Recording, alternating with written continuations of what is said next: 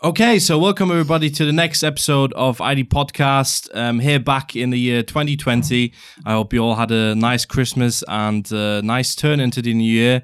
I'm here today joined by Adam Doyle and by Stephen Armstrong. So welcome, guys. How are you doing? Yeah, all good, thank mate. you. All good. Did you have a nice Christmas? What did you do anything special for the turn of the year? Bit of work, a little bit more work. No, it was good. Home with the family, and just sort of chilled, ready for ice this year. Very nice, very nice. Yeah, same. Okay. Family, no work. Actually had it off for the first time in quite a while. Just basically spend my day splitting up my two children. So yeah, it was fun. Very nice. I think we spoke about it last time, right? So I hope your wife took your card away from you, so you couldn't gamble your 10 quid. To be honest, I think it's probably been about 3-4 months since I've actually had any sort of bet. Obviously, take away the National Lottery, which feeds into our credit card ban and stuff like that, which is acceptable. Oh, nice. Nice plug. But yeah, no, I think other than the National Lottery, I can't actually remember the last time I gambled online. Euro Millions or anything specific that you like? Obviously, like all of us, if the jackpot's only about 3-4 million, I'm not interested. But once it gets into double figures, it seems to you have to gamble. Yeah, it seems to polarize. Well, I mean, I guess we've all been busy with family time, which is quite nice, and I guess the contrast to being on it, say 24/7. But we've got the next event, coming up just now next week. I think when this podcast has been released, or the first snippets, it will be in the week of Ice, okay. which will be quite nice and kind of like an add-on to the content that's being shared at IceVox. So, I mean, for any kind of, I guess anyone who ever worked in the gambling industry and payments, I think Ice is like kind of now the go-to industry event, and also it's for free. So definitely. It's you definitely get a lot more value for money than anywhere else, I would suppose. And obviously, the team from Clarion have been doing some great work around it, around some kind of responsible gambling. They always have very interesting guests there, so I'll definitely recommend that to anyone. I think one of the good things, I think it's the third year ICE have done the Consumer Protection Zone, which is, I think it's for the top 4 or 5 operators are putting money aside, and that money is helping the people who deal with responsible gaming. Anything that can help around affordability is also supporting gambling addiction. I think they've got a zone there, which ourselves were actually there. So I think it's a great initiative to have. Okay, so and I think obviously a lot has happened in the past few weeks. Not just within the kind of UK GC regulations. A lot has happened throughout Europe. But let's just start maybe with the most obvious one, which is with the UK GC saying from the 14th of April on, and there should be no more gambling with credit cards. And I mean, obviously there's some simple questions, I guess, which will then kind of evolve into more complex kind of answers. But what do you think the impact of that is for the UK gambling market? I guess it's a tricky one. A lot of operators didn't necessarily agree that this is the problem solver. It's not going to solve the problem of, problem gambling. Will it help it? I think that there's pluses in a sense that, I mean, just look at the way the credit card companies treat gambling and the charges that come with it and the interest. I mean, that is the problem, I guess, in terms of what we're trying to eradicate, is the fact that someone spending that on a online transaction with a gambling operator, obviously, they get charged like it's cash, I believe. So, from that angle, it's it's a real positive, but is that going to stop a problem gambler going into other methods of payment? And then how do we protect them, from an operator's review? How do we then protect that method? Yeah, I mean, I just wanted to say, where do we stop? I mean, how do you protect people, paying into their PayPal accounts with their credit cards and then depositing that money on a... And it comes back to that big point of operators not being able to have necessarily the information that a PayPal, a bank, a Barclays card, they don't share that to the level they might share that between banks, etc. Mm-hmm. So for us, we're already at a disadvantage as an operator. But, when this first consultation come out, we looked at it from an affordability perspective as well. You know, if you put them two hand in hand, credit cards are generally taken in a sense that there's an affordability limit to it because it's judged on what you're doing for, you know, your occupation, your lifestyle, etc., and you know how often you might use it, clear it, etc. All adds up to like a limit for someone. So, you know, there's positives and I would say there's difficulties. You know, is it just going to push it to, you know, other wallets, and then are we then going to start blocking all of the rest? And from a cost perspective, it's more expensive to, you know, they won't probably thank me for saying it, but you know, it's more expensive for like PayPal fees, for example, you know, than it is for, you know, taking off a credit card. So, you know, it's coming. We're prepared for it. It's just, you know, we can't see the impact until really it happens. Of course. I think the same what Steve says. There's so many pros and cons that you can look at it. I do think, and again, from the side where I work, but also from gambling or lack of gambling lately, I think something like that did have to come in to stop people having instant lines of credit.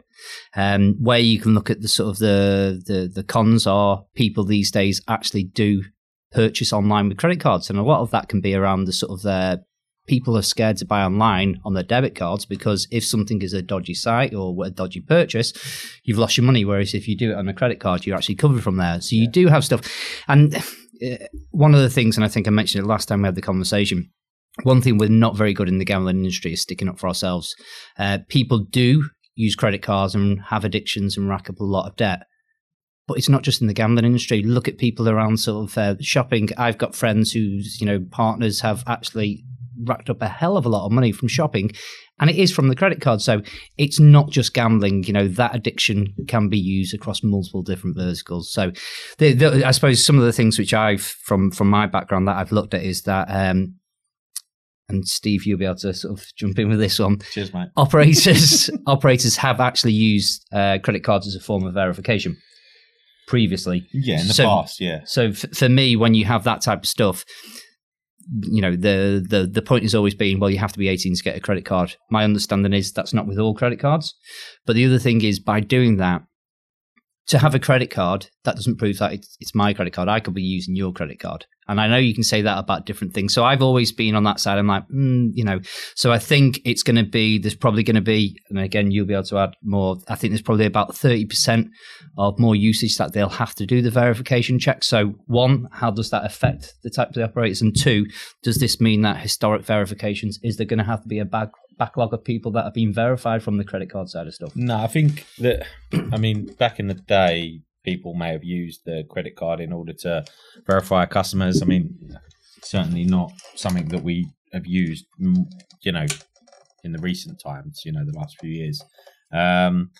So is that just William Hill, or is that operators in general? No, I think operators in general, I think purely on the basis of, like you say, you know, could it be, is it their credit card? You know, there's a lot of information we don't have as operators that we would like, that would make our lives a whole lot easier. So without that information, obviously, depending on your risk appetite, you know, me personally, I wouldn't assume that whoever's using that credit card is over the age just because it's a credit card. Yeah. You know, regardless of, you know, so I think that sort of flushed out a little bit. But you know, that risk of someone using someone else's card doesn't just cover credit cards. That could be debit cards as well. That's a different risk, I'd say. Yeah. And I think, you know, with this credit card ban, where do we go next? You know, how are we aware of if someone's got an overdraft? How are we aware if they've taken a loan? You know, unless we have that information, then it's pretty difficult for the operators to be in control of that. You know, there's a lot of operators now saying, well, let us be at the table with the financial institutions, because if we're not, we're at a disadvantage instantly. Yeah. You know, you take anyone who, you know, has been sanctioned or has had trouble in the past, you know, across the gambling industry, the funds have still come to us via a bank at some point. You know, it's not just magically appeared in a gaming account. You know, even if it's gone via a wallet, it's a bank. So at what point are we going to share that responsibility? At what point are we going to become, you know, united? And we're regulated as well. You know, we're under the same AML regulation that banks are, you know. And also, I think on top of that, and this is a very valid point, and very, again, from a financial services side, the new regulations with overdrafts, because if you look at the draft on the cost of overdrafts right now, they've just skyrocketed. It's going up to like 40%. Yes, correct. Yeah, I mean, in some cases over 50% with some of the banks. Then, So then, are we kind of exposing people to using their overdrafts because they can't use their credit cards anymore, or how? And I know again, it's kind of like an egg and chicken question. It is, guess, isn't it? It's a case of seeing how you'd expect as an operator. Would you expect to see wallets? The cost of wallets, or will then people simply, they might just use their debit card to get to fund their gaming account, but actually then use their credit card to pay their bills. Yeah. You haven't built up a. But the problem is we can't see that, and that's what the industry's saying is let us see that information, because then we'll be able to be more educated on what the answer can be. And that's the last time when we talked about responsible gaming and stuff like that. It all comes down to the likes of being an insight lender. People always saying politicians are there and they pull together their information wherever they get it, and they're very much like, why can't a gambling operator do what a mortgage company does or a loan company? Well, they can't access that information because they're not an insight lender. So whether which is bonkers in my opinion. Yeah, I said, we said last time. I mean, why shouldn't the data, even anonymized, be available? How many, an example, cars on finance has that person got? How many loans have they got over which period of time have they been paying back and stuff? It would make, in my opinion, and I said it many times, Stephen's job so much easier. Oh, it's a quick win. It's a quick win. There's so much stuff out there. There's a lot of good things, and you've probably seen a lot, Steve, where there's a lot of things around the open banking, and they can look about that, and they can look about disposable funds. But some of those things can be, to implement it and to make it into the customer journey so it's a seamless journey, because some customers won't take it up. But having access to that sort of information, which FCA regulated businesses do, it can be a decision like that. Now you can get a loan or a mortgage, and you can find yes or no within 60 seconds. The gambling industry had access to that. It'd be the same thing. They'd be able to make the decisions like that. There would still be different things that you guys would have to do, but it would be a quick win, and it would make a lot of early sort of 50-50 decisions. Yeah, I think the difficulty is that when we talk upon, I'm probably digressing from credit card ban, but when we talk upon someone's available funds,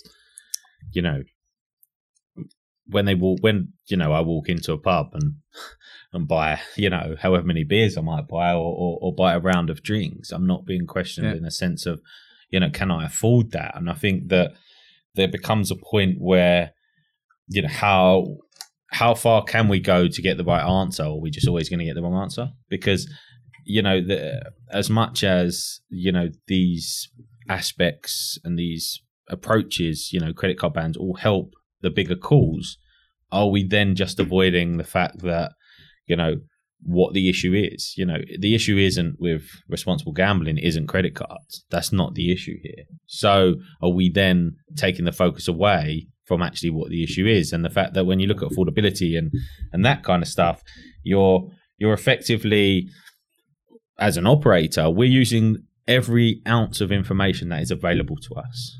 And that's all we can do, and if people, customers, for example, aren't open about that, then there's only so much, so far you can go.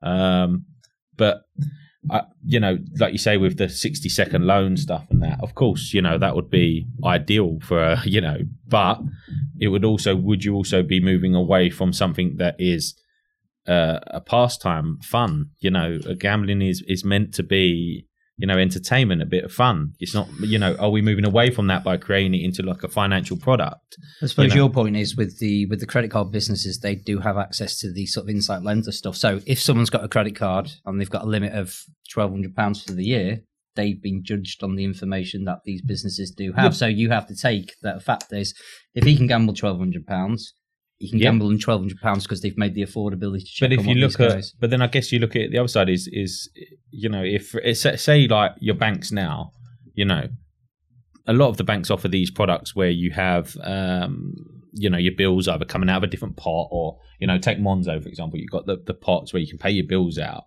etc. I honestly believe that we're never going to solve this problem as operators by ourselves, because the banks are the only ones who can see. So if at the start of every month I get paid, X amount of money, and my bank can see what my mortgage is and what my council tax is and all my bills are, and at the end of that month there's an amount of money, and I'm spending more than that amount of money, at what point do we say, well, where's their responsibility as well? I feel it needs to be combined. I can't, we can't do it by ourselves. They can see it. If Steve Armstrong earns £1,000 and his outgoings are £980, but I'm spending £500 on gambling, my bank's the only one who can see that. So do you think, because again, I think within gambling we've got great initiatives, be it like a responsible gambling week, be it like a social responsibility where obviously money gets fed back into certain parts of communities, etc. So do you think those kind of things, like let's say like responsible gambling, should then be extended into maybe responsible spending across the financial services sector to make it worthwhile? Because in enough today you can put so much pressure on one field, but there is other certain fields that are obviously involved in that as well. And it's lifestyle, isn't it? It's people's lifestyles, and I feel like if you haven't got all that information in front of you, then there's always going to be times where us as operators are criticised for making maybe indifferent calls that someone else might have thought something else. So for me, the easiest solution is for these banks and we've been lobbying it from the GMLG. We've been lobbying it for years around it, trying to get into Parliament in order for them to say, let us have that same level of standard. We're being held to account, so let us join the table, and we just can't get in. So if we can't do it, then they've got to, because otherwise, all of these initiatives are great and they will remove small parts of it, but they're never going to solve the problem because we don't have the full information. And then, with the affordability piece coming, it's understanding, affordability against, for example, AML. They're two very different things. They are two very different things. One may lead into the other, but they are two very different things. And without all of the data and all of the information we have available, then are we ever going to be able to get it totally right? In my opinion, we will never get it totally right unless we have everything. I don't think in any walks of life, no one gets anything right. I think the gambling businesses do get picked on a lot, but there's a lot of things, whether it's shopping, whether, you'll go to certain areas where we all knew before you were 18, you knew bars and all that you could go to and you get served. It's never going to get perfect. So it's You're telling me you use fake IDs, Adam? Never did. Never did. But you just have to, from the 10+ years that I've been in the industry, the leaps and bounds that you see every year is changing dramatically. And you've obviously came from the finance sector to the gaming, and you've seen it. What has it been, about 6-7 years that you've been in this industry? Oh, you're writing me off. You're writing my years off. No, it's sort of 5 years, but I've seen it. We're catching up rapidly. They're not moving away from us. We're catching up rapidly as an industry. And I think we do deserve credit for that. It's not going to be an overnight fix. I feel like the initiatives across the industry, not just, talking of William Hill and the investments and the Nobody Harm campaign and all stuff like that we do, across the industry wide, there's a whole new education piece. And it's not going to be solved overnight because these financial services have had this in their culture for years, tens of years. It's not going to be something that, there's a magic solution. So I think that they're good initiatives. No one's arguing against it. What the impact will be, I don't believe anyone truly knows on something like credit card until we're there living it and we're seeing the stats the other end. But along the way, it will help. Yeah. It will help people, which is ultimately what we all want to do. So I think it's a mixture. It's a mixture of data that is being used by other markets, being allowed accessible to gambling businesses. I think business like ours, where they're dealing in the fintech, the regtech market, things that we can bring to the table to try and help support operators. At the end of the day, it's all about trying to automate the journey as much as possible, but aligning with regulation. So, as Steve said, over the years, it is getting better and better and better. And, I genuinely think it'll get to a point where we will overtake the financial market. They do look at a lot of stuff which are the archaic ways of how they do it. They deal with a very manual process. I mean, from my perspective, and I was talking to this with my fiance the other day, and she actually, as you would expect, she's obviously isn't into the topic, and she has no clue when it comes to the details and stuff. And we're just a little bit talking about it, and I explained what the differences is between opening a bank account and opening a gaming account, and what checks are being performed, what companies are doing. And she said to me, "That's absolutely ridiculous. Like that." Gaming, companies do so many more checks and so many more. I think I saw an advert on LinkedIn, and I can't even remember what it was from. And they filmed it, and a lady went to I think it was in a coffee shop, and she asked for a coffee, and they started asking her exactly the same questions that you get asked in the gambling industry or a gambling website. And this woman was just sort of like, what's happening here? And it's the comparisons are massively different. I think if done right, it makes people like myself's jobs a lot easier. Yeah. If it's done right, knowing who your customer is from an early stage is key to any customer journey. But it's doing it right and it's being consistent. What I would like to see across the industry is more, I guess, a bit more openness in a sense of, I think we're past that day of customers being stolen from each other. People will look for the best price on certain. People might bet with a certain operator for horse racing, and as we say now, it's a gig economy, right? Yeah, exactly. So for me, we can, as an industry, start selling it better. We all do it, and this is the big thing. I think is often missed. None of us don't do this stuff. The problem is we don't shout about it. Yeah. And the moment the operators start being a little bit more aggressive, it's good news compliance. If you're only ever responding to bad news compliance, you're going to look bad. Yeah. And for me, it's about changing that message and actually showing, look at the investment, look at the people that are working there, the head counts that now exist, the technology advancements, and actually selling that and saying, but hang on, stuff may have gone wrong in the past, and stuff may still, just like the banks. Are you telling me that no money laundering goes on in banks in this day and age? We're not blind to that. So I think because it's in the public eye, it's time to start showing and being a bit more open in what we do to make it sort of a success story rather than always negativity. Yeah, and I think that's exactly and obviously when we did the first episode, back in the day, and I said, I want to do something different in terms of to show people that might not be into the gambling industry, but might want to look how it is and stuff like that. And I think in the past episodes, we've been talking about affordability, social responsibility, about, many different topics that really go deep into kind of, let's say, of the British culture, because in the end of the day, I'm obviously not British, came in here, but obviously the British culture is a lot different to many European countries. God bless Brexit in 3 days, but you said we wouldn't talk about that. Yeah, correct. But and it just shows like how much effort's been put. If you look at the fines that have been put out in the last, I think, 1 or 2 years, or regulatory settlements, all settlements, they've all been really for past wrongdoings, right? But obviously, since then you can see it's like anything. There are a few businesses out there in any vertical that do something wrong and it tarnishes the rest of the industry. Yes. It's as simple as that.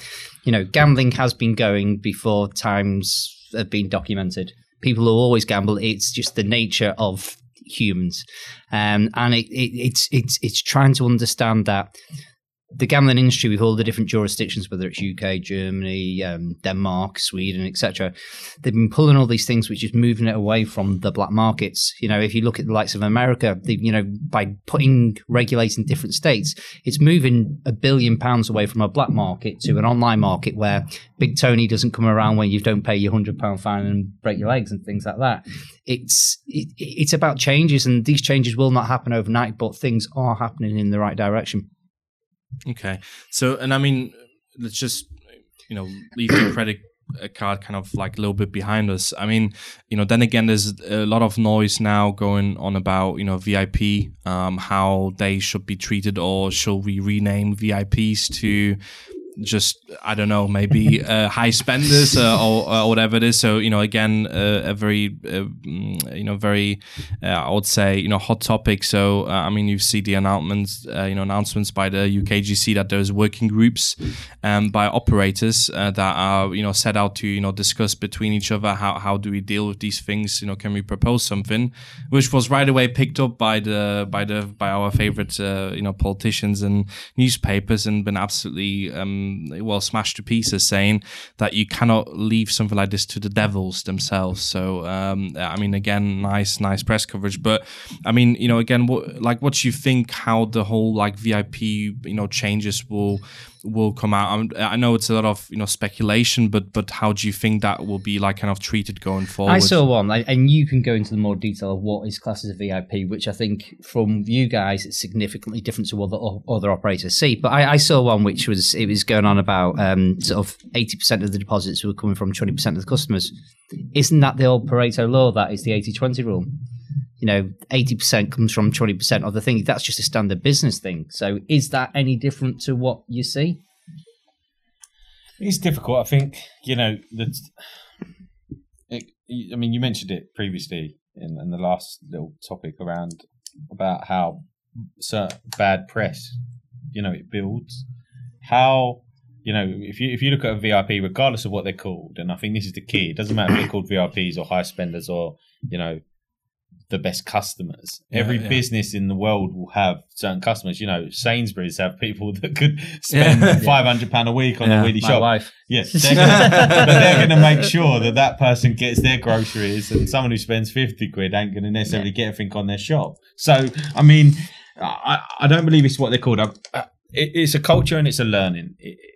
If you've got operators out there that aren't having their relationship managers or VIP managers or whatever we call them, educated and embedded the culture of compliance, AML, etc., RG, then of course it's going to fail.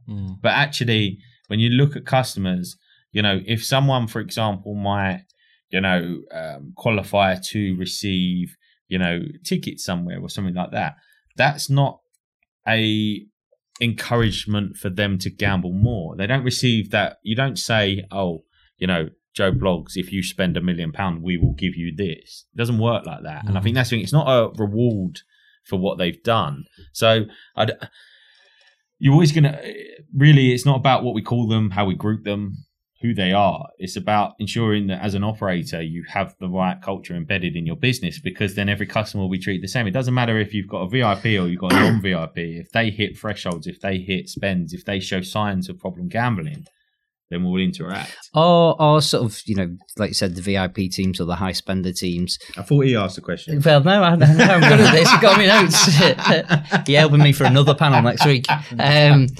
Are these teams aligned with the likes of the responsible gaming people? So do they know that, right, we're asking these questions because people are...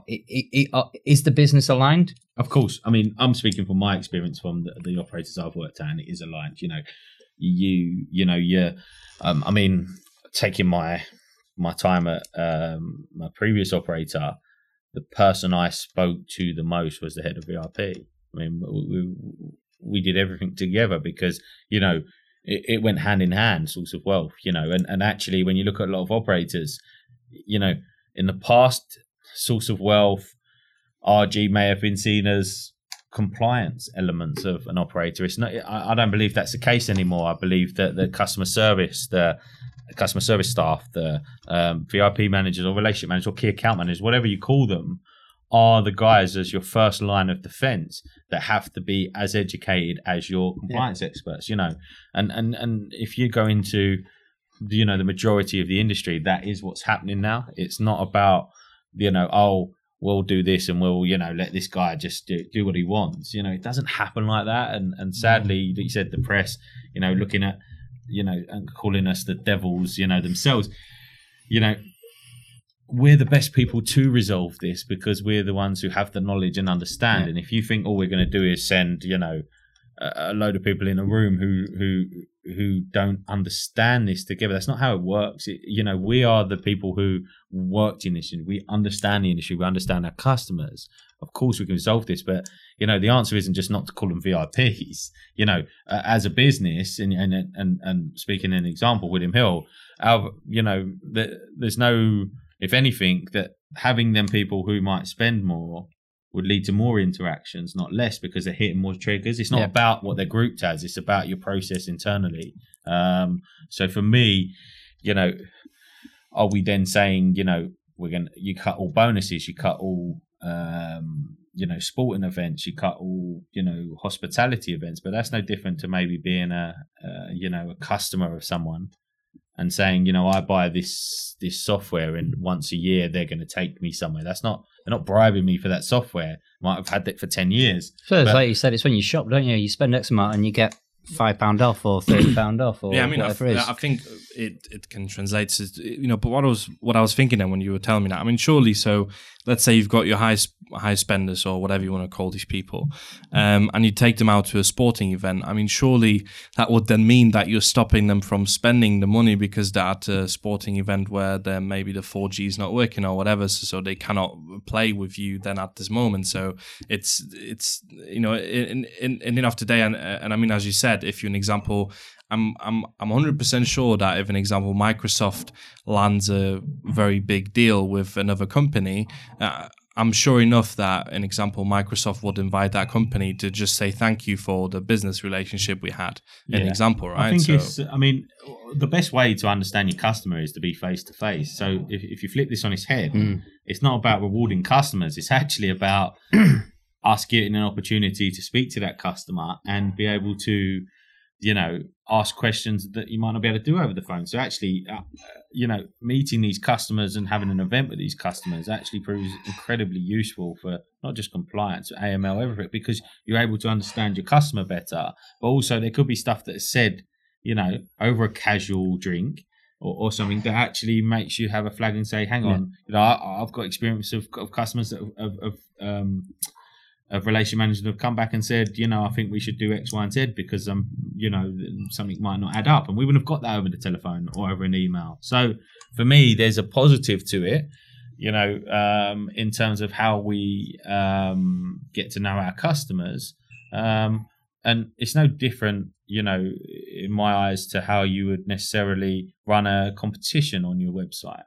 It might not necessarily be the biggest spender that wins, but effectively you get a chance to understand that customer. You get to understand. But you don't have the thing on the website that sits there and say, spend another 20 grand and we'll take you to a game. No, it's not there. It's not there. No. And I think that's the key. If for example you're a big spender and you're, it doesn't mean you can't have a gambling problem. And I think this is what it sort of almost the media are implying, is that if you're a VIP, then no checks go on. It's actually the reverse. Yeah, It's actually the reverse. To get into a VIP program, certainly where I've worked, you have to go through more stringent tests. And I mean, by the time you as a company would have spent thousands of pounds on the checks you've done on that person, especially, right? When you guys keep putting prices up and stuff, on the other side of the... You have to get that in there, didn't you? I had to do it once. Yeah. But no, it's when you get to that stage, we know more and we're going to be doing more, and them customers are discuss more,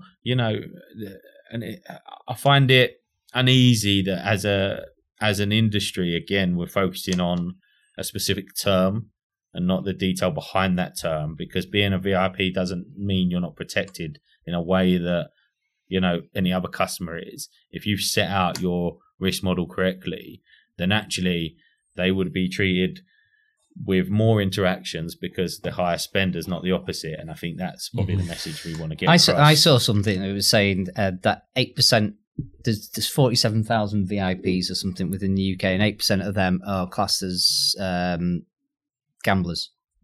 What is that? And like I said, I'm not saying either way, but I'm just saying what class as a sort of a gambling addiction, because surely it's all relative of what you do. If you earn £1 million, losing £10,000 is a hell of a lot easier than if you only. Yeah, but you could still be this is the thing, is if you've got £1 million and you spend 10,000, you still have a problem. Yes. If previous to that you only ever spent £10, and I think that's where there's a big difference around, and this is why I don't necessarily feel affordability sits in the same realm as, say, RG, for example, is the fact that you've got £1 million, but for a year you only ever spent £1. And then all of a sudden on a Monday night you went and dropped 10 grand. Yeah, that should be an indicator. Yeah. And I think it's not about how much these people earn. It's about their behavior and you look at product, you look at payment method, you look at all of this stuff is combined to make a risk score and an assumption of an individual. We've started looking at sort of standard deviations. So we'll look at a standard deviation that could be 2.5 times more than what the standard thing is. We start looking at times. So one of the things which I'm definitely seeing a pattern of, people gambling obviously more between the hours of like 11 till 6.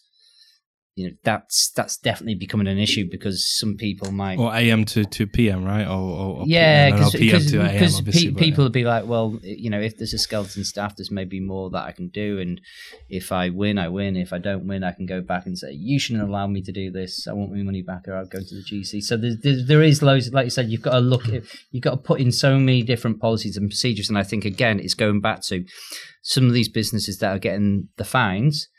Things are slipping through the cracks because they've not implemented certain policy and procedures of thresholds of, okay, when someone does this or when this happens, how are we going to interact with them? What are we going to do? And I think that's where a lot of the gaps do happen. So, essentially, so it's, a lot of right now that there might be a lot of solutions for something for nothing problem, I would say. Obviously, again, you cannot obviously say that for everyone. Obviously there's a dark horse in every single industry, be it gambling, banking, be it sports or whatever. There's always going to be someone who's going to go against the rules or go against the kind of ethics that the leaders put out, I guess. So it's just obviously like need to prevent that, I guess. And then I guess going forward from kind of the VIP to the one of the next bombshells, I guess, that impacts every operator in the whole of Europe is the kind of now indications and go back and forward since now November is in Germany. So now essentially, obviously, Schleswig-Holstein was one of the only states that had kind of like a regulated market for obviously operators to offer their sports book and their online casinos, and now everyone will be kind of aligning, which is kind of very interesting, and essentially there's been a lot of things where it kind of boggles my mind, because on one hand side I think, well, surely you're putting yourself at a massive disadvantage of what you're doing here.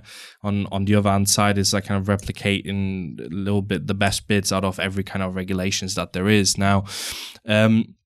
I mean, from a technology perspective, Adam, I mean, is the how can this be like kind of delivered, like efficient in a most efficient manner? I think one of the things in Germany with the different, whether it's the 16 and sort of Schweinsteigen, there's been a lot of things that have been going on for 6-7 years around sort of where they're trying to implement different policies. We've seen a lot of people pull out markets, or I look at it and I think one of the things with what they're doing around the responsible gambling element, where they're trying to put stuff around deposits over, I think it's something like £1,000. I think that they are putting the right policies and procedure for affordability. I think there's another decision which comes out the first week in March or something where they're going to discuss it further. But there's things in place which they have in there. So I think 60% of the market at the moment is online. But they're saying stuff that if you've gambled on a website and moved to another one within 5 minutes, you'll get blocked. Which to me, I suppose I can see the long-winded way of the way they're thinking about it is we're going to stop someone who's gambled from there to gamble to there. They've got an addiction, but it's not. I gamble on horse racing and football, and I'll bet on one site for my football and I'll bet on one site for my horse racing. And on a Saturday between the hours of 12 and 3, I'll do those bets and I'll move around and look at it. I'm not an addict. It's so is something like that. Is that taking the rights of a person away from them getting the best deal on doing something? I don't know. Well, I mean, and also there's this discussion about obviously the alignment going to the AML law, which is obviously the current one in Germany, which obviously would mean that then every operator would have to do the video verification or indeed do a do a Schufa check. So and essentially, so we have a little bit of an insider on kind of the German side, and he sent me like kind of the the things that essentially have been discussed. So essentially a person would be limited to 1,000 euros per month, so they wouldn't be able to deposit more than 1,000 euros per month. That would be one of the things. At the same time, you wouldn't be able to be logged in at multiple sports books or online casinos at the same time. So you'd only be allowed to be logged in at one. I mean, how they want to do that with the obviously times of VPNs. So maybe that's going to be very tricky. Yeah, good luck with that. They want to do a ban on live betting, so there wouldn't be any live betting allowed. And also, there would be a advertising ban from the hours of 6 a.m. till 11 p.m. So that would essentially be no gambling ads whatsoever. And then also, the online casinos would be absolutely banned from everywhere in Germany. So not only in the 15 states apart from Schleswig-Holstein, but also Schleswig-Holstein. So and that's the point. 60% of the gambling in Germany comes from online. So all you're going to start doing is you're going to start driving stuff to black markets, underground markets, and where they're trying to do with things with affordability by saying to people you can only spend £1,000 online a month. Okay, well they'll do that online, and then they'll go somewhere else and they'll spend more money. Yeah, I think it's almost taking the approach that is there any commercial viability for an operator to go there? Yeah. Mm-hmm. And would it be something that you would focus your attention on with them type of rules? But it also begs the question of them people who will spend more than that. How will they get around that system? And is that going to be something that then operators have to are responsible for? Because then there's no it's just not viable in that sense. So some of the initiatives are good in a sense, but look at any horse racing gambler or look at any football thing. You all compare prices. You've got these sites that compare the prices for you. Why wouldn't you want 8-1 instead of 6-1? That's not enticing. That's not encouraging. That's just business. Why would I go and buy my buy my tomatoes from somewhere for £10 but no, because I can't then go in. I've been in Waitrose. I can't then go there. Get on with 10 pence. Sorry, you're basically locked into Waitrose. I don't know what tomatoes. I have no idea what tomatoes. I went from toilet roll to tomatoes, and I thought it was better to say tomatoes. So, but no, it's like, at what point are we then taking the fun out of what is supposed to be an entertainment product? Because where's it? If you look at, for example, the likes of the lotteries in the UK, online lottery used to be for the lottery. Now you can do casinos, you can do this, you can do that. In Germany, is it going to be the same thing? The lotteries will obviously see it as a good market because they can still do online. Are they going to start putting all these slots and things on there? Well, I personally see lotteries very problematic anyway, because there's too much interest from the state side anyway. I mean, if you look, we talk about responsible gambling and about advertising and stuff like that. And what I've seen, what was happening in Spain over Christmas last year, so they were doing essentially like the lottery, draws, like, drawing the numbers. And there was literally like 12, 13-year-old kids like doing that. And I was just like, imagine if in this case William Hill would. Why do we have to use William Hill? Let's say imagine or imagine if operator XYZ would, let's say, have some kids in the advert for whatever reasons, because let's face it, if an operator would have an advert that's kind of like going into into like addiction, into showing people why. I mean, I thought Betway had a really great advert with like kind of where they were like having a kebab or whatever, and just putting some money, I think was like on a Colombia game or whatever, and just transformed in the sports studio, and they were like asking why are you betting on this game? You don't know anything about it, like just leave it be and whatever. So but operators would be absolutely criticized to absolute nonsense for it, and lotteries, no one really cares, because it'd be seen as targeting. If we're saying that we want to educate the younger age groups better about what gambling is, it would be seen in the media as enticing. So it's a very fine line between how you educate people who are becoming of an age to gamble. I mean, you have sex education in school, at the point of they're far too young to have sex, but you'd have it so it's embedded in their brain, of what, is right and what's wrong, and what stuff is and all that stuff. But if a gambling company went into school to educate on problem gambling, it'd be seen as enticing. Christ. No, but it would be seen as enticing. I know it would.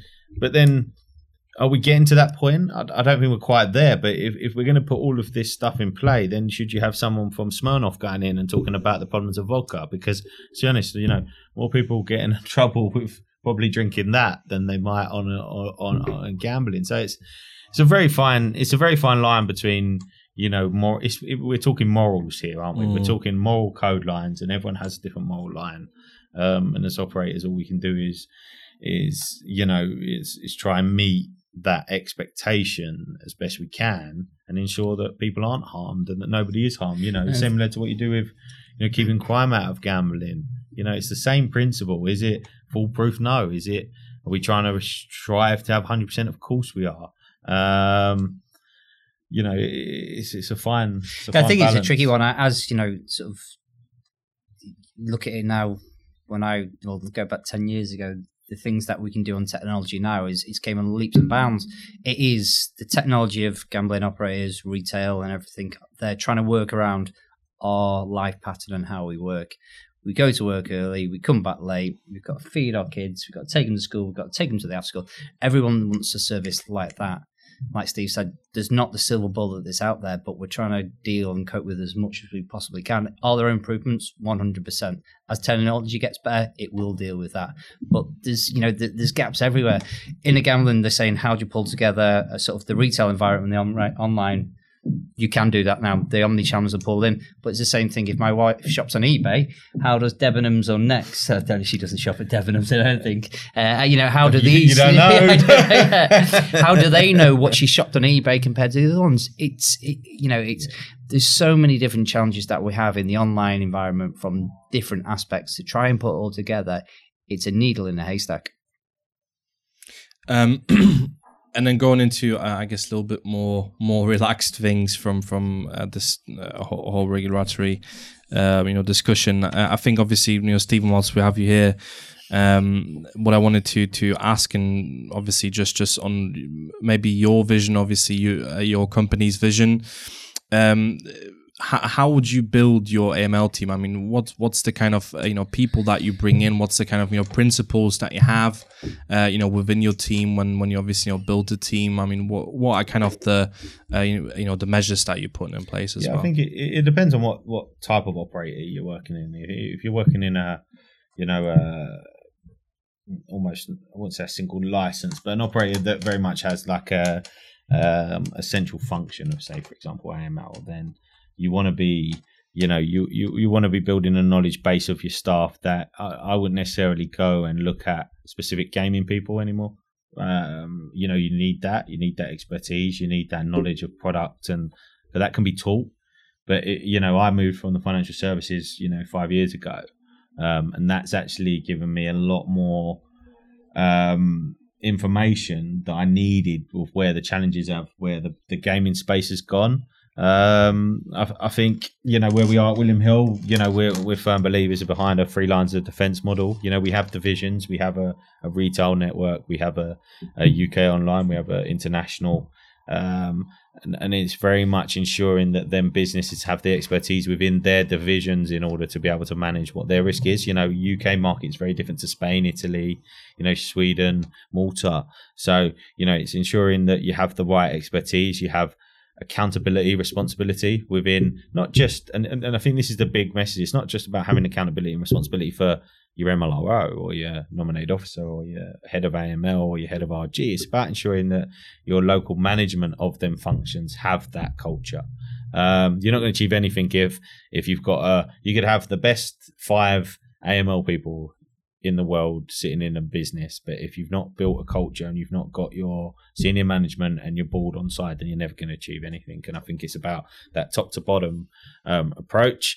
I think in the past, for me, key challenges have been having people. I think we're moving away from that textbook compliance world.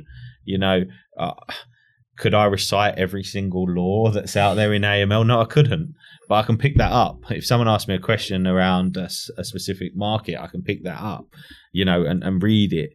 But can I have a relationship with, like we were speaking earlier with VRPs, have you got the relationship with the relationship managers, that you're embedding that culture, that when you're having conversations, they're picking up on what is important, what's not, your training programs, your need for just striving to be better. And that's striving to be better anywhere in your business. Compliance in the past has always been seen as a yes/no function, and I like to think where I've worked. And there's a little bit of like a burden that's there on the side. It's not a tick box exercise anymore. If actually doing compliance right, doing AML right, can actually be very commercially beneficial for you. And I think that more and more companies, not just in the gambling world, but in all life, are starting to understand that it's not a tick box exercise. Actually, it's not about saying, can we do this, yes or no. It's about, how do we do this in a way where we minimize risk, and is that risk acceptable to our board? Not saying, your head of compliance said no because he doesn't like it.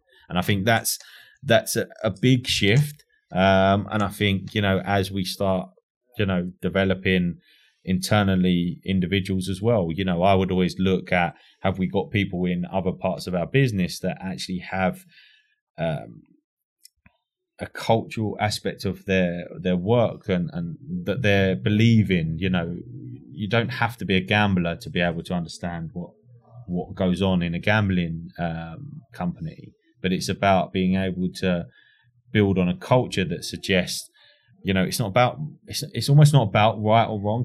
AML is very straightforward, and I think there's a lot of confusion in the industry at the moment of what AML is. AML is about the fact that, are we keeping a crime out of gambling, yes or no? Yeah. But it doesn't mean that if you don't know, you have to go so far one way that you stop commercial business and that your commercial managers are all over you saying, well, why are you shutting every person down? Actually doing better AML, you should actually have more focus on suspicion and potential elements of it rather than looking at everyone.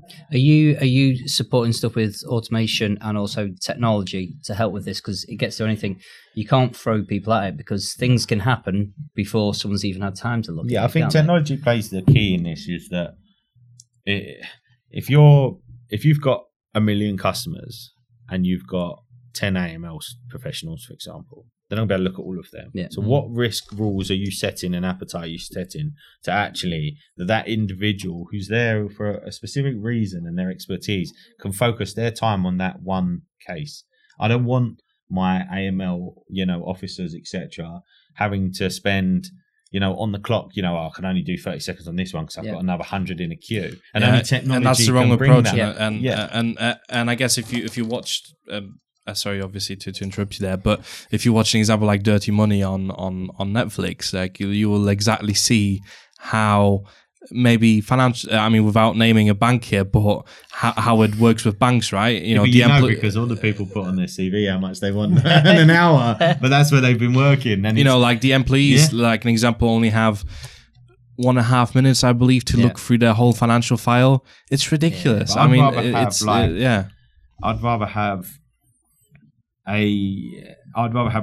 a smaller amount of people that had more time to look at where your problem was than have 100 people and looking at everything for 30 seconds, because the technology is that you set your appetite and you set your appetite within a range, and then what you're saying is that yes, we are acceptant of the fact that this isn't necessarily foolproof. However, this gives us the best chance. Yep. That's what risk appetite is. Yeah. You're accepting some risk, you're putting controls in place, and you're managing that risk.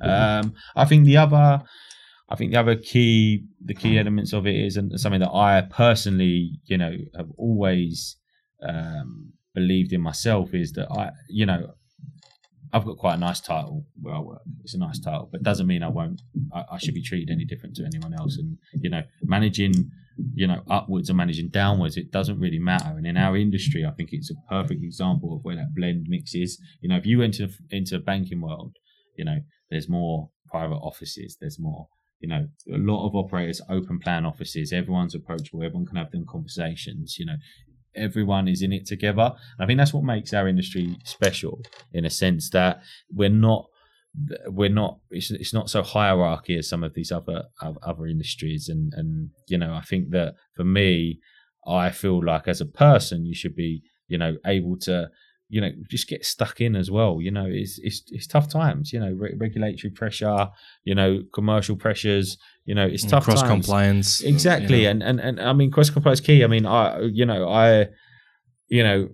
I could probably sit and say not every meeting I'm in relates to AML. Of course it doesn't. You've got RG, affordability, licensing conditions, regulatory matters, operational matters. I'm not there just as, Steve Armstrong AML. There's more to that. And I think that as compliance, as AML gets embedded into a business, that becomes apparent, because you're not just having, you need that specialist knowledge, you need that decision making, experience, but actually you also need people who can, understand regulation and apply that in a logical manner. And I think that's the thing, where the likes of the LCCP and Neil McCarthy, I think that's what they're very much talking around, these sort of risk policies, the thresholds that when this happens, something needs to happen. I think that's where they're really pushing now, that some businesses who don't have this in place need to have it in place. Because one, does it not only help, it makes the job a hell of a lot easier for you as well. If you're setting these thresholds, and then the people who are good at their job, they're dealing with it when things happen. And again, using technology and things like that, it can support the process and help. But there's still a thing. I mean, if you look at questions that get asked, when we go through maybe third-party agreements or, banking relationships, how many compliance staff do you have? That question's still there on every sheet that you can look at. That's not relevant. I'd rather them ask me, how am I managing AML risk, than ask me how many bodies I'm throwing at it. Because I could throw, 3,000 bodies at it, but if I've not got the right technology, the right thresholds, the right risk management, then I'm never going to find the right thing. So actually, I feel like because of what happened in the banking world, and like you say, with the bank we won't name, it very much is, well, let's put 50 people on it, and that means it's right. But actually, it's not. It's not at all. It's not, because like you said, and it's quite refreshing to hear that. You have to have the right culture from the get-go, and you have to have a certain base of. And again, very refreshing to hear. You have to have the right technology and the right kind of people behind it, because in the end of the day, if let's say it doesn't matter if you have 10,000 people working on it manually, or if you have technology and 10 people, because in the end of the day, it's the same result.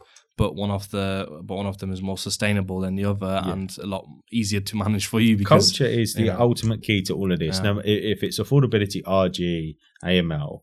When I first joined William Hill, I think I was driving people mad with the amount of times I used that word, because that's what it's about. It's not my job solely to protect William Hill. It's not the MLROs. It's not my local teams. It's not their job solely to say we are AML, therefore we are going to do this. It's about the whole business. If you get that mindset right, then everything improves. And I think at William Hill, we're well on the right path for that. We do believe in a 3 lines of defense. It gives us assurance. It gives us a level of comfort, in a sense of that, we're long on that days where you should have someone in your business that sole person is responsible. And if it fails, then that person is held accountable. everyone has an accountability from, your first line, be it a customer service host, be it a shop manager, be it a shop assistant, be it, all the way through to a board member has the accountability and responsibility to ensure that the culture at William Hill is the right culture, in order that we are, offering the right products, we are offering in a fair and transparent way, that we're keeping crime out of gambling, that, affordability, all of this stuff, and culture is the key. And I feel as an industry, that is a good news story, because, it's very rare you'd walk into any operator now.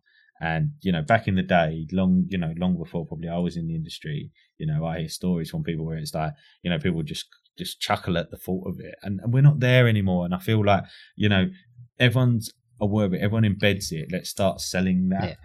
You can even go back like 6-7 years ago. You talk to people around sort of KYC and AML, and you'd have people, oh yeah, we use a postcode lookup. Okay. And?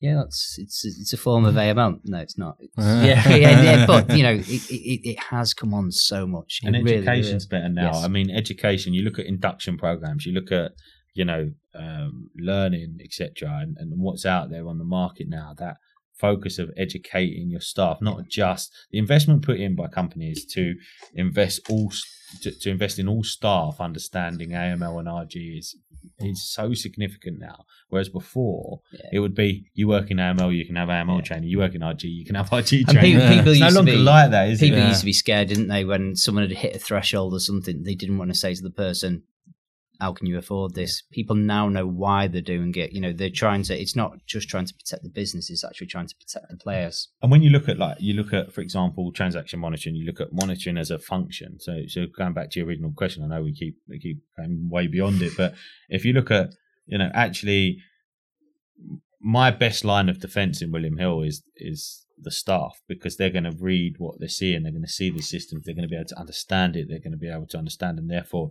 educating them on what their responsibility is.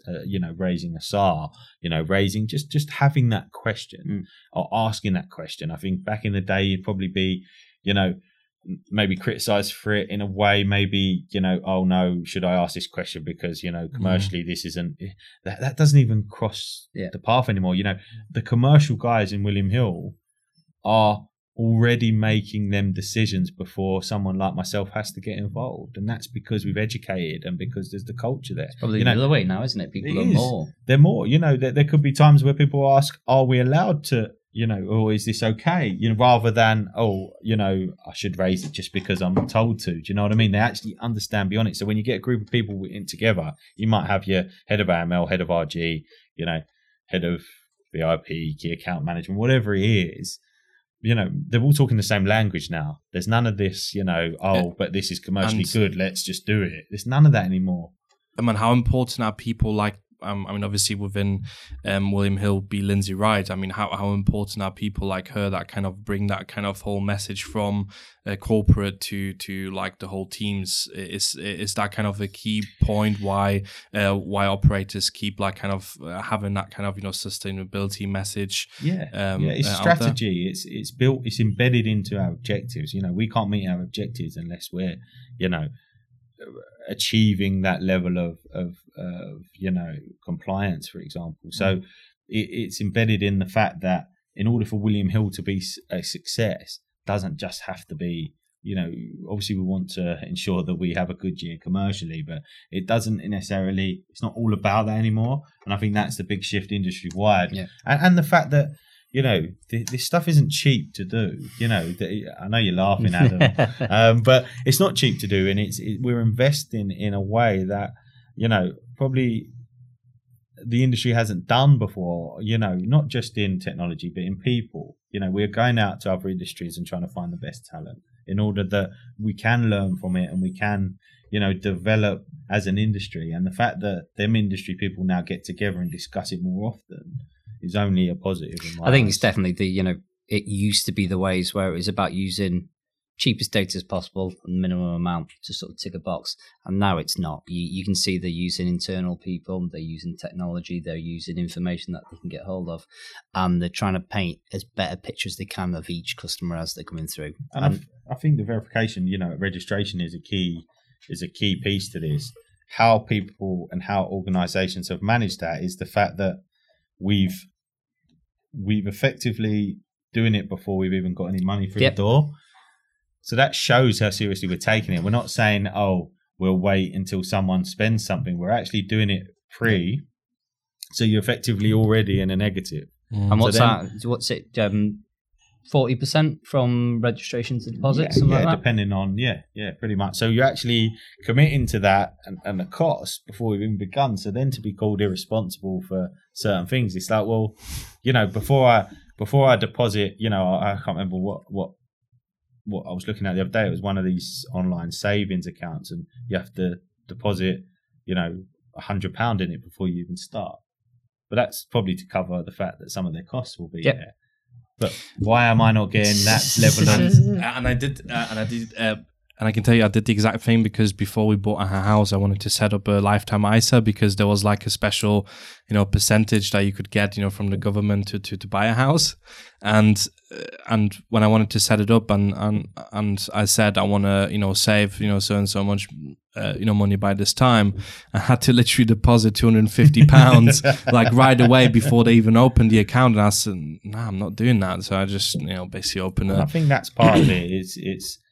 But again, it comes back to probably what we spoke about at the start, which is if we're not promoting the good stuff that goes on in the industry, then the bad stuff's going to take over. And actually, the good does outweigh the bad. And as much as certain outlets and stuff, there is very good. There is a lot of goodness, and there's people in this industry who do care and do want to progress it and do want to drive it forward. And we just need to probably be more open to, being more positive and discussing the good things we're doing, rather than always waiting for something bad to happen and defend it. And but I think you'll always run against the same, because it's for the paper-based media is always the same. Something negative or tragedy will always sell better than a good story, right? So no, of course, and I think that what every operator is committing to. Look at William Hill's Nobody Harm campaign. Is that that is the ultimate aim. That is the the key messages is to ensure that we do better. We are holding ourselves to account in terms of, I hold myself to account working for someone like William Hill. I'm not just working for William Hill and going, well, I work in AML. That's not my responsibility. It's every member of staff's responsibility. And these campaigns are only going to drive us to all do better. And Adam touching earlier, one operator might do something that others won't. And I think that's also the message we need to promote, is the fact that, the members of the GMLG and all of the BGC committees now, we're all committing to that. If other operators aren't doing that, then we do need to find that definition at some point. There are some things when you talk around self-exclusion or responsible gambling tools. There's no uniformed approach. So there's some people who are doing certain stuff, and there's others that aren't. Whereas if it was made a uniform, I think there are some things where you have to let common sense prevail with operators, that they know what they're doing, and you do have to say, right, as long as you're within this and you're doing it, it's fine. But then I do think there are other things where you do have to put an approach in, which is saying, okay, we might be treating you like kids, but these are the 10 things that you have to do. And at least then an operator can sit them, and it is a tick box exercise, but at least they can say, right, well, we have done that and we have met these criteria. But then in the end of the day, as discussed previously as well, it's the regulator's job to enforce these things, to push those things. Like an example, self-exclusion list, to have a norm in there and make it easier, not only for the people who want to prevent themselves from gambling, but also for operators to do the right things and how the public maybe want it, right? So it's just, and then of the day, that there's always, I guess, two sides of of the medal, or whatever you want to call it, where essentially those things would have to be kind of enforced in a way with consultation with the operators, I would say. But it's finding that balance between a rule-based regime and a risk-based regime, and ultimately, if there are certain elements that an operator is allowed to, approach it in a way, it doesn't mean it's right or wrong, if that makes sense. It's more about their views on what their appetite are, and whereas there are some things that, are clearly no-nos, and It's how far do we get to a point where we're actually dealing with a moral line, not a risk line. Yeah. I think that's where we're in the middle at the moment. Okay, I mean, gentlemen, I mean, thanks so much for coming today. Really enjoyed it today. Thanks so much for all the input. I mean, I'll see you next week anyway, or well, in half an hour. Don't have to please him. but that would that be said? But I mean, again, thanks so much for coming. I hope you enjoyed it today. I mean, next week is obviously so really looking forward to that one. I mean, myself, I'm there with my company. We also have a camera and microphone there, so doing a little bit of snap interviews and whatever. Just put a nice snippet together to have as many different kind of opinions on various topics. I mean, one topic that we didn't touch on and I just left it out on purpose was, and I don't know if you heard it, was the interview about with Anne Frank saying that we should or that employers should forbid like football banter in the offices because women don't like football, and that was out of her mouth. But anyway, but I mean, so we'll beat ICE next week. So hopefully see you there or in a day when this will be released. Next episode we'll absolutely take apart the loot box industry. So we're looking forward to that one because talking about gambling and loot boxes is a little bit different. So really looking forward to take apart that industry. And again, thanks so much for coming. Cheers. And thanks to all the subscribers and listeners. See you next time. Cheers. Okay.